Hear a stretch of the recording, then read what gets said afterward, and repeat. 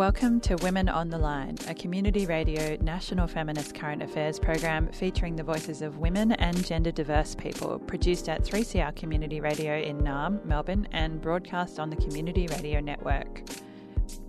I'm Emma Hart. First Nations people, we got 1 degree of separation.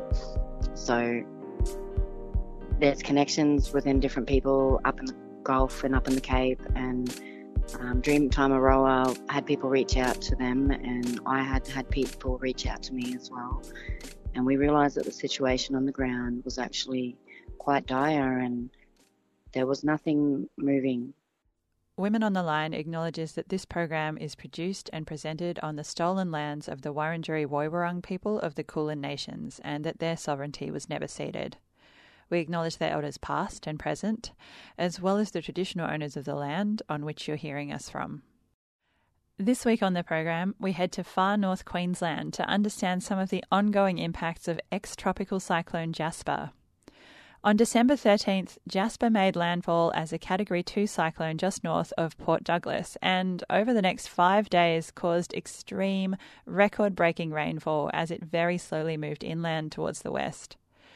We speak with Samala Takiali Cronin in Cairns about the impacts of flooding on remote communities along the Cape and the work she and others undertook in collaboration with Mianjin Brisbane-based female-led Black small business Dreamtime Aroa to provide support for people from remote communities impacted by the flooding, including those evacuated from Wujal Wujal, by flying much-needed supplies from Cairns north to Gangada Community Centre Aboriginal Corporation in Cooktown with the help of Daintree Air Services. Samala spoke with the program on the 28th of December. We'll mention how to get in touch with Dreamtime Aroa if you'd like to make further donations later in the show. But as the situation in far north Queensland continues to unfold, the best thing to do is to check online to see where things are at. This is Samala now. My name is Samala Takiali Cronin, and I am a Bachelor and Wapabara woman living in Gamoy, Cairns. Thanks so much for making time to speak today. So we're going to be talking about the work that you've been doing to support evacuees from Wujal Wujal and also community impacted in surrounding areas like Hopevale and Bloomfield after Cyclone Jasper. So it's been in the news a bit, but for listeners who might not be aware, could you tell me about what the situation is like in some of those communities after Cyclone Jasper? Well, I think for listeners to understand what it's like after Cyclone Jasper, you have to understand what it's like living in remote community beforehand, because when we're hit with natural disasters in really built-up areas where there's infrastructure, where there's hospitals, where there's support services, SES, all of these things, the response and the aftermath looks quite different. So in these communities, you don't have those infrastructures. You don't have access to the same health and hospital systems as you do when you're living in a built-up area. So it's quite heavy on the ground. At the moment, there's 123 people who are completely displaced and dispossessed and have nothing. So infection, sepsis, things like this are starting to set in. I was talking to somebody on the ground today, and because of the sewage that got into the waters, people had exposure to that. And there was also the threat of, crocodiles in the water, and there were people on the roof of their houses for a number of days. So the aftermath of this on an emotional, physical, and, psychological level, I think is quite heavy. A really serious situation with lots of people needing support.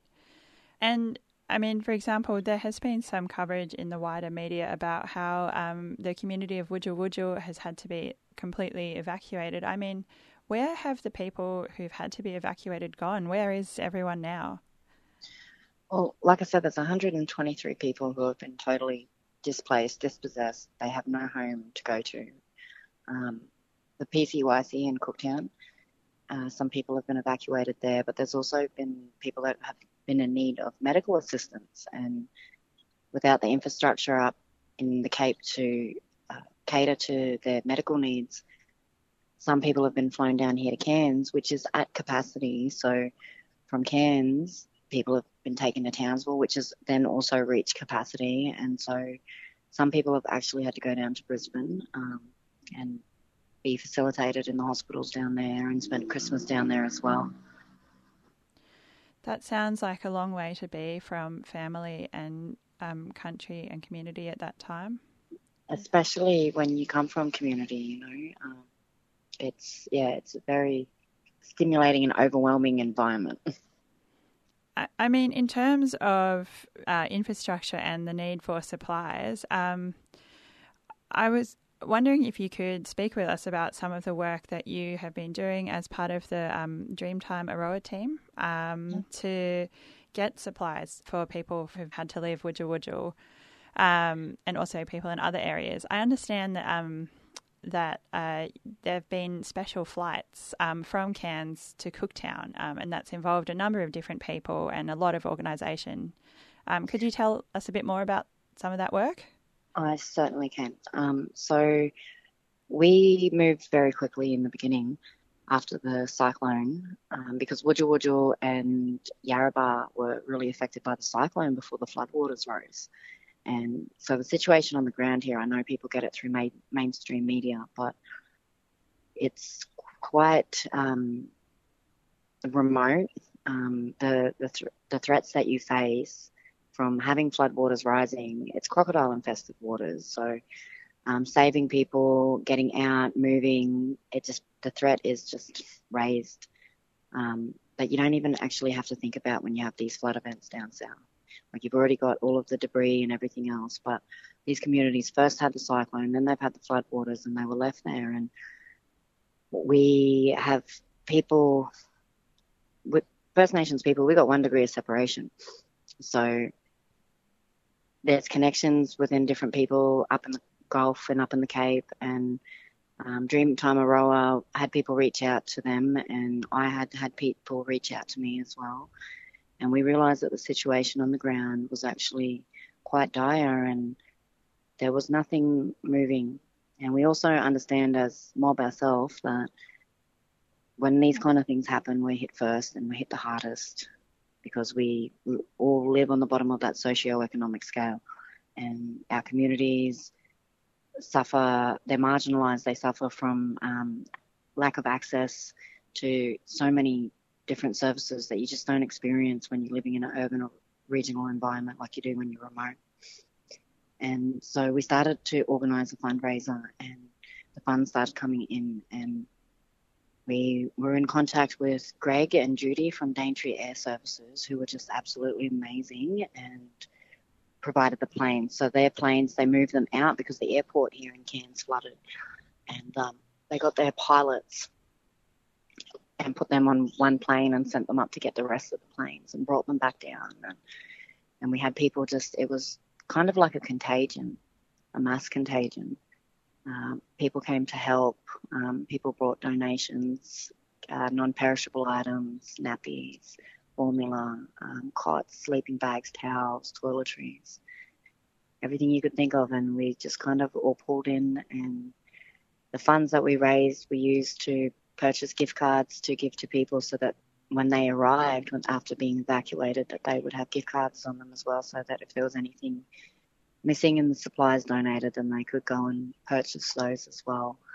Just basically tried to do what we could to try and ease the divide because there was a huge gap. We did receive 3 containers from the government that had, I think it was 12 hams in it, so that was also good as well. But I think in the grand scheme of things, it's disappointing that they only sent that because this was all a community effort. This was all a grassroots effort. This all came from strong Blak Indigenous women that saw a need and put in the work, rolled up our sleeves and got it done. It sounds really amazing, the work that has taken place. And yeah, I understand that at this stage that you've managed to, I think I saw on the Dreamtime Aroa Facebook page that managed to deliver more than $15,000 worth of aid, which is just, I'm sure so needed.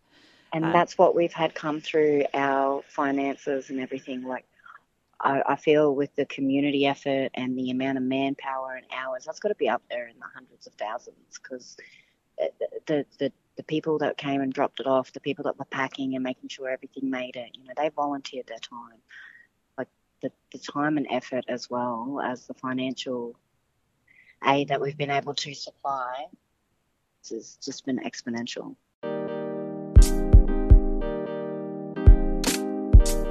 On community radio around so-called Australia, you're listening to Women on the Line. This week, we're speaking with Samala Takiali Cronin in Cairns about work to support remote Aboriginal communities dealing with the ongoing impacts of flooding from ex-tropical Cyclone Jasper in far north Queensland.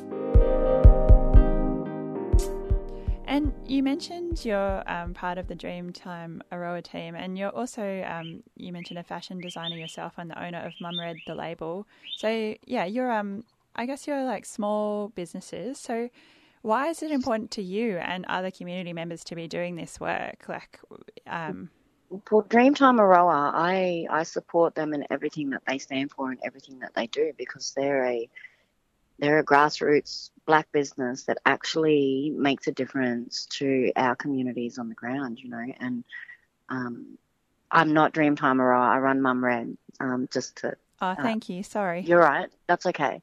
I work with her. They're my sister girls. So that's, I guess, what makes this so special and so powerful is it's sister girls who... We all run our own businesses, we all have our own families, we all have our own obligations and commitments, but we also understand that if we don't look after each other, we don't survive. And that's why we did this. For sure. And you mentioned the government response of the delivery of the 12 hams. I mean, I understand that Army has also been around as well. Yes, after the initial couple of days when we just started moving, that's when everybody started to come and because it got bigger and bigger, and then we had a few newspaper articles, and we did have the Army come and they took choppers of donations and supplies up to Gungari as well, and yeah, so it ended up coming. But the thing is, what's so important with these responses is the immediate response. The initial response when people are in need is everything.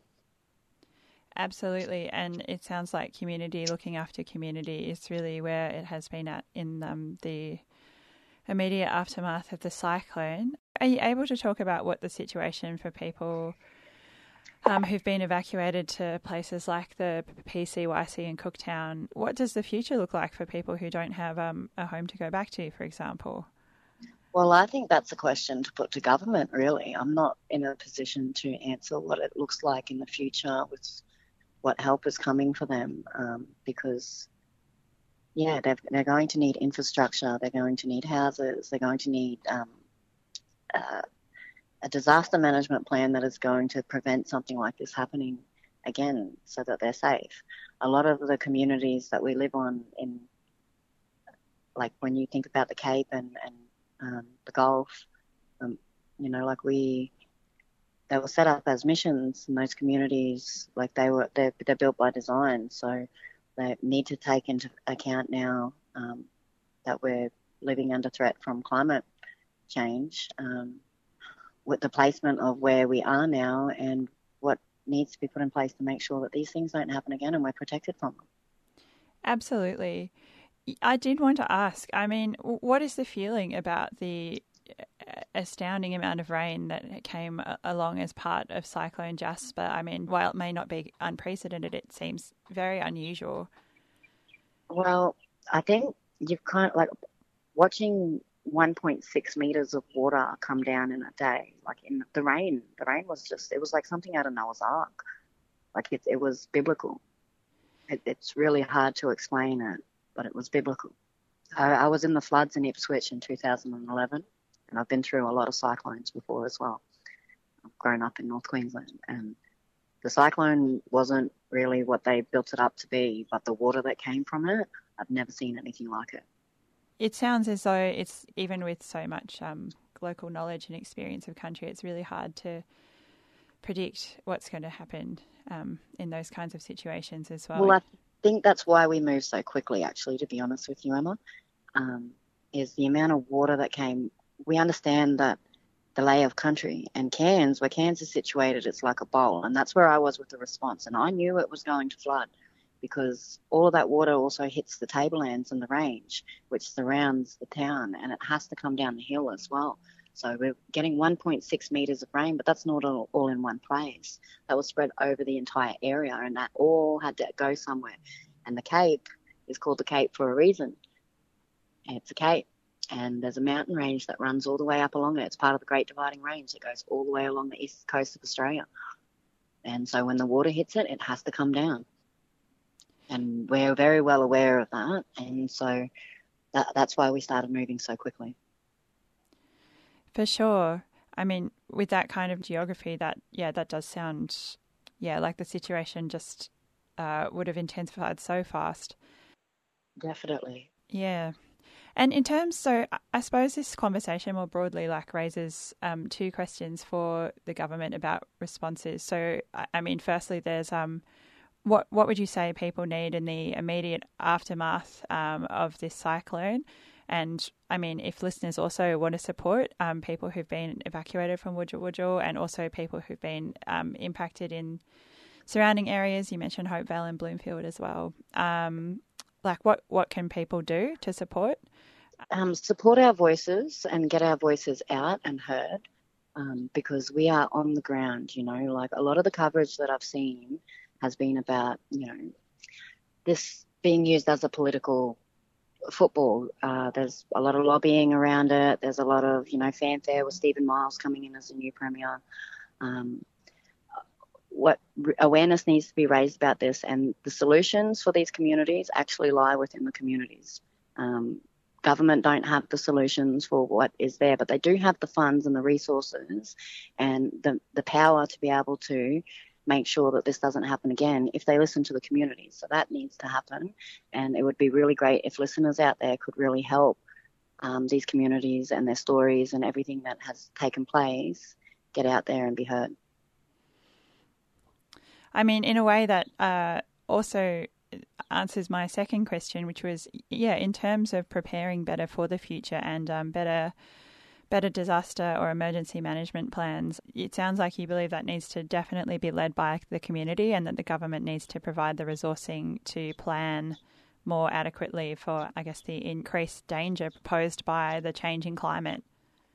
Definitely, there was a real kind of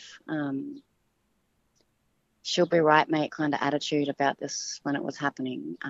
And for a lot of people, they were okay, but there were a lot of people that weren't. And the northern communities of Cairns as well, Holloways, Machins, Trinity, they all have been affected by this. And Holloways and Machins, it's basically been wiped out. It had a huge effect, but when you already have infrastructure, it's devastating, but you can recover. When you don't, it's also going to have a huge impact on our mental health. So I think that, this really needs to be community-led, and government really do need to come to the table and not use it as a political football opportunity. And on a more micro level, I saw on the Dreamtime Aroa Facebook page as well that some people need fuel cards for power. I assume that's for generators.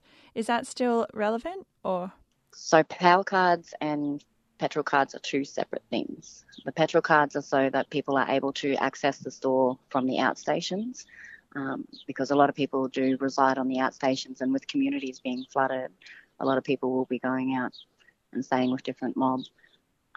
But the energy cards are pretty commonplace in Aboriginal communities across Australia. Now, generally when you have power supplied to your residents, you have a meter and you're sent a bill, and your meter is read, or you have a digital meter reading sent through to the company. It's not set up like that in community. You are given a power card that is linked to your house, and you take the power card and you preload it with credit like you would with a mobile phone. And then you take that card and you take it back to your house and you tap it on the box, and then the box is loaded with the credit, and then the power is turned on to your house. If you don't have any power on, like, any credit on the power card, then you don't have any power. And so it's quite troublesome, actually. Like, if there's a weather event, the electricity goes out, or the reception goes out, or the shop is shut because of sorry business, then a lot of people just go without power because there's no way to get it. So it's for the energy cards. It's so that people can put power on their houses so that they can cook and shower. And so if listeners would like to donate some money for that aspect of recovery, is that still something that's needed? Yes, definitely. So we'll mention the Dreamtime Aroa Facebook page, which has the details on it at the end of this episode as well. So that people's homes are at capacity at the moment, and it is sweltering here in North Queensland, and the humidity with all the water that is around is just, it feels like you're breathing air through a straw. And so when you don't have access to air conditioning, while I'm here in this interview with you, I'm sitting in my car and running the aircon and that, just so that I can be cool, because it's so hot. And so people are using more power because there are more people in their houses because of the flood, and a lot more electricity is being used, so people are having to use more energy, and it's just another stress on top of everything else. So if we can alleviate that. Yeah, a real flow-on effect from all of the impacts of the cyclone, it sounds like. It really does. That's what I was saying. To understand the effects of it, you have to understand how community is beforehand too, and then the gravity of that actually starts to set in. So Marla, you've been so generous with your time today. Is there anything you'd like to add about what's been going on, or the work that you and others have been doing to support community, or anyone you'd like to give a shout out for their part in this work? Yeah, definitely. I was going to say I'd like to use this opportunity to just thank everybody. There are so many people, so I don't want to actually name names, because then I'll just be here using all your airtime, and everything's compounding, and it's been a really, really full-on couple of weeks. So I might forget somebody too, and I don't want to do that. But there have been so many people that have taken out so much time out of their days. We've had mothers with their newborn babies. We've had people who, nurses at hospitals, and like, just the community spirit that has been shown. It really shows the most beautiful aspects of our humanity, and it's been beautiful to see that. So I just have to give a shout out to every single person that has donated, who has shared, who has showed up with their time, who has helped organise and make this happen. It sounds like a really beautiful thing to come out of a really terrible situation. Well, there's that old saying that it brings out the best and the worst in people, and you're blessed if you get the best. That was Samala Dakiali Cronin speaking to us from Cairns about work she and others undertook in collaboration with Meanjin Brisbane-based female-led Black small business Dreamtime Aroa to fly much-needed supplies from Cairns northwards to Gungara Community Centre Aboriginal Corporation in Cooktown with the help of Daintree Air Services. Samala spoke with Women on the Line on December 28th. If you'd like to support evacuees and others impacted by flooding in far north Queensland as the situation continues to unfold, check the Dreamtime Aroa Facebook page at facebook.com/Dreamtime Aroa. That's AROHA for details. To close out the program today, we'll hear a song selected by Samala, Emily Waramara's Yaka Yeluka, or Rain is Falling Down. Yaka Yeluka, Yaka Yeluka, Niladina, Niladina, Yaka Yeluka. Rain is falling down, rain is falling down, rain is falling, rain is falling, rain is falling down. Yaka Yeluka, Yaka Yeluka, Niladina, Niladina, Yaka Yeluka, Yaka Yeluka, Yaka Yeluka, Yaka Yeluka,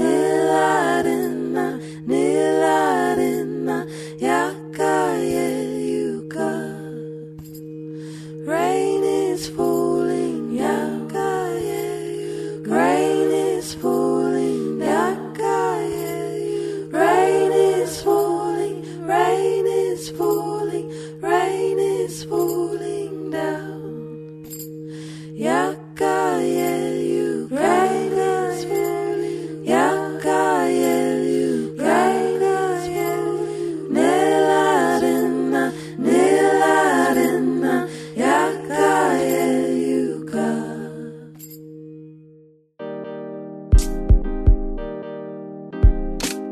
And that's all for Women on the Line today. Women on the Line is a community radio national feminist current affairs program featuring the voices of women and gender diverse people. This program was produced in Darm, Melbourne, with the amazing support of 3CR staff, so a big thank you to them. Women on the Line is broadcast across so-called Australia on the Community Radio Network, and we greatly appreciate financial support from the Community Broadcasting Foundation. We welcome your comments or thoughts on today's show, so send us an email to womenontheline@gmail.com or phone 3CR on 03 9419 8377. If you'd like more information about today's program or to listen to the show again, you can find what you need on the Women on the Line website, 3cr.org.au/Women on the Line. The theme music for Women on the Line is by Ripley Kavara. I'm Emma Hart. I hope you can tune in again next time.